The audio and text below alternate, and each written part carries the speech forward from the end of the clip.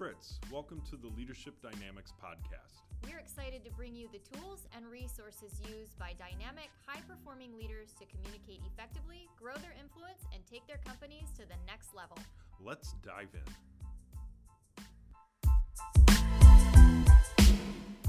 All right, here we are, another episode of Leadership Dynamics, and I apologize, we haven't been here for 2 weeks. That's okay. But, no excuses. We just had a lot of stuff going on. Anyways, so, we've been talking a lot of leadership and development and tools and know yourself to lead yourself and know your teams to lead your teams and a couple of the other tools that we've done, because I think we're on like episode 27, 28, so we've probably talked about 20 tools at this point. Sure. So today, what I kind of wanted to discuss was the business journey and the health of business as a whole. Because so many times we look at P&Ls and we look at marketing dollars and we look at performance and we look at different stages of the business and we look at our employees and we look at our leaders and we look at our products and our services. And there's an aspect that I think we forget sometimes, and that aspect is the human. And even when we're discussing a P&L and how we can improve our profit and loss statement, we forget that behind the P&L is a human. And maybe sometimes the focus shouldn't be on cutting costs or, let's enhance this or sell more of that or market better in this to improve our P&L. If there's a human behind the P&L, then maybe we should be shifting a focus towards the human and the performance of that human, because I think everybody that shows up to work wants to work hard and wants to do well. Mm-hmm. Where I think we get stuck is that sometimes they don't feel that they have the space to perform that way, or there's frustration. Because the stat that we read yesterday blew my mind. So in 2021, May of 2021, there was a stat written that 84% of employees feel a strain, an anxiety, a mental health or mental wellness pressure at the workplace. That is astounding. And then we wonder why businesses are having the problems that they're having. Yeah. So there's your tee up. It's okay. Because we're talking about the human aspect here, and I think we read so often that over 80% of people that go to a job are unhappy with their position. And the reality of that is that they are probably in love with their job, but it's the people and the processes around them that become stressful. People don't stay in 30-year careers because they don't love their job. People usually will leave because of the people. So that just goes back to that human aspect of it. And then with the stat that Fritz just shared with you, it is that basically everybody is suffering in silence. 80+% of the population is suffering in more than one way and not able to actually talk about it, express it, or certainly know who to reach out to help. And that brings me into this open door policy piece that we hear a lot about. What does that mean? Are you a company that has or preaches that you have an open door policy, or maybe that you are, veteran friendly? Or I guarantee you don't have the tools that are required to be able to have those conversations. And so as much as we want to preach that we have an open door policy, what does that mean for you?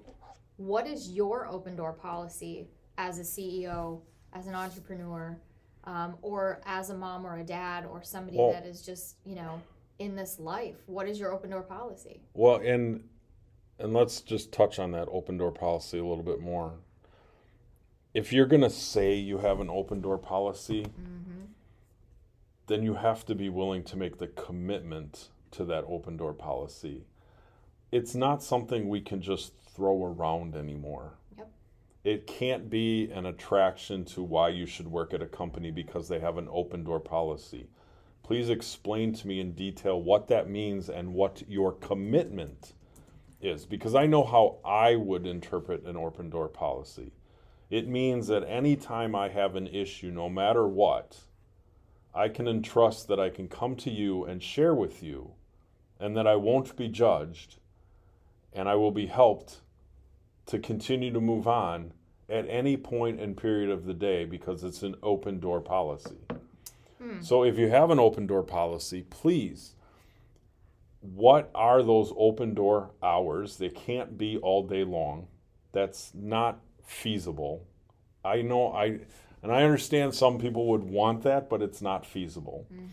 The next piece is commit to it. If you're going to have it, you have to commit to it, and it has to be a judgment-free zone. It has to be a safe place for those that want to come, because the mental wellness that surrounds the workplace right now, it is actually becoming and has become a business metric.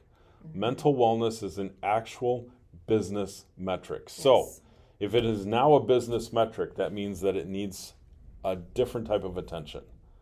So it needs to be part of the communication. It needs to be part of the business plan. It needs to be part of the contingency, the survival, the succession, the training, the schooling, the skills. It needs to be part of all of that, because mental wellness is a soft skill, and it's a culmination of a lot of soft skills.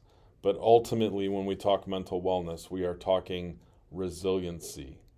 Not that we resist, but that we have the resiliency. We have the power to make it through things because we have a tool set that we can rely on that doesn't put us into a downward spiral. It keeps us moving either stagnant or forward, but never backwards. And that's really what we need to be talking about. That's what we need to be attempting. So with this open door policy, please, if you're going to do it, state what it is and commit to it. I think that, so Fritz likes to tease me a lot for, which it's become a really cool thing for us to do, is to dive into what certain things mean that we use, the words and the sentences, phrases that we use on a regular basis. And so this gets really interesting when we start to notice a pattern in what we're saying and what we're using. What does it actually mean? So I looked up, what does open door policy actually mean? What is it? And we know it as what we were talking about, but let me take you back in history and let me share with you what open door policy actually is and where it all came from.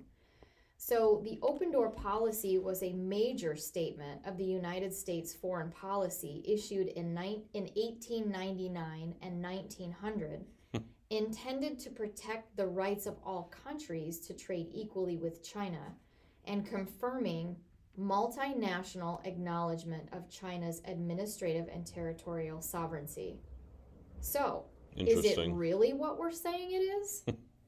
Or are we once again using language that is noisy, that makes people have good feels about things? So, what do we commonly know it as now?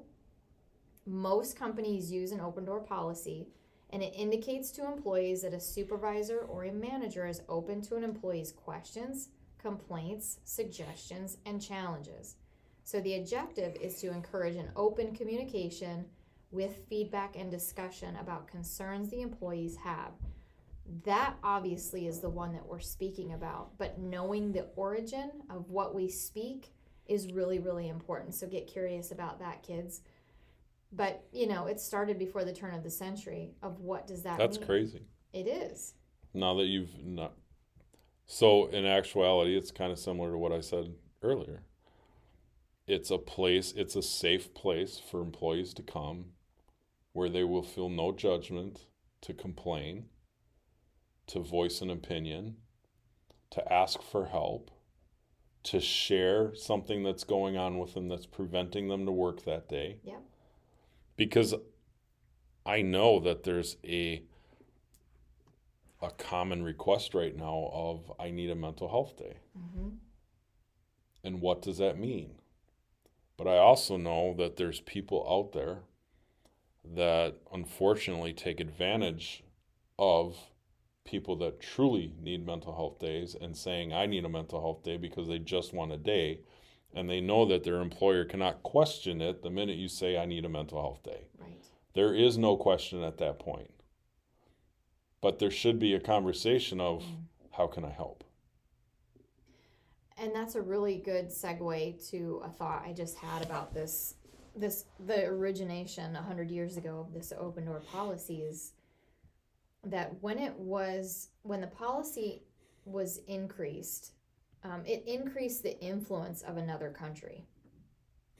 So think of this in employee, employer, respectively, that you're allowing the influence of your employers and employees to have an opinion, either about the business or sharing pieces of their life that maybe you don't want to hear about. Regardless of either one, you must have the tools in order to connect with that person, to create that trust, and to properly set up boundaries within the workspace. So an open door policy doesn't mean just, I'm going to walk in the door and I'm going to act however I want to. No, it is not. But it is a good starting point for an employer who cares truly about the betterment of their people and their culture, to give them the tools that helps them and helps their culture to get healthy.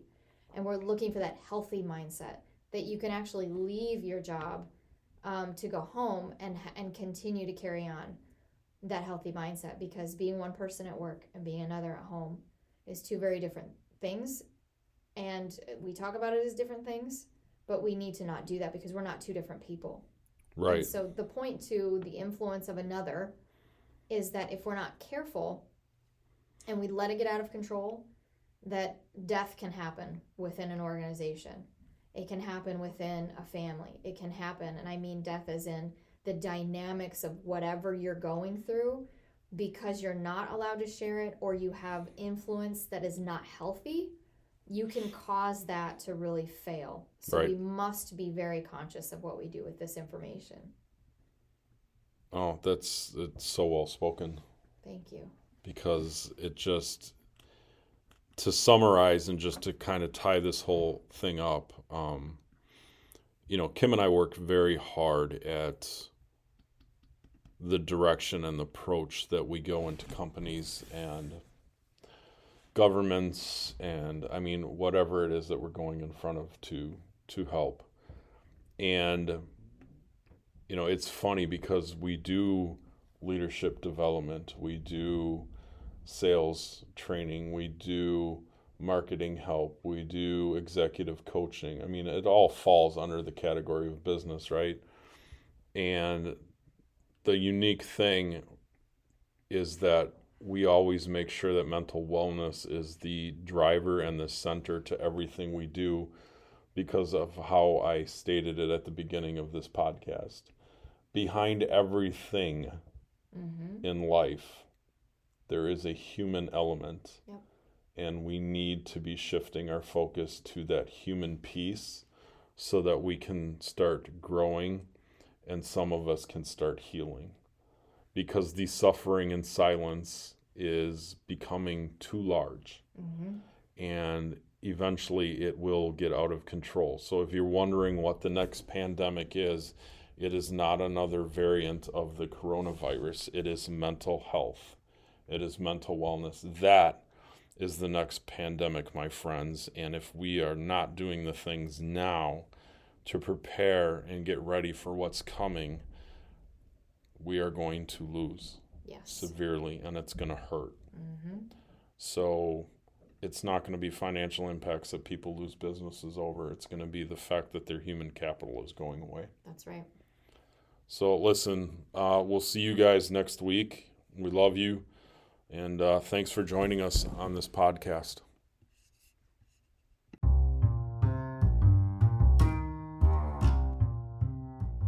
Thanks for listening. We hope this episode provided you with valuable insights and actionable steps as you grow in your leadership journey. For more information on this topic or other leadership tools and resources, visit our website at rewireddynamics.com.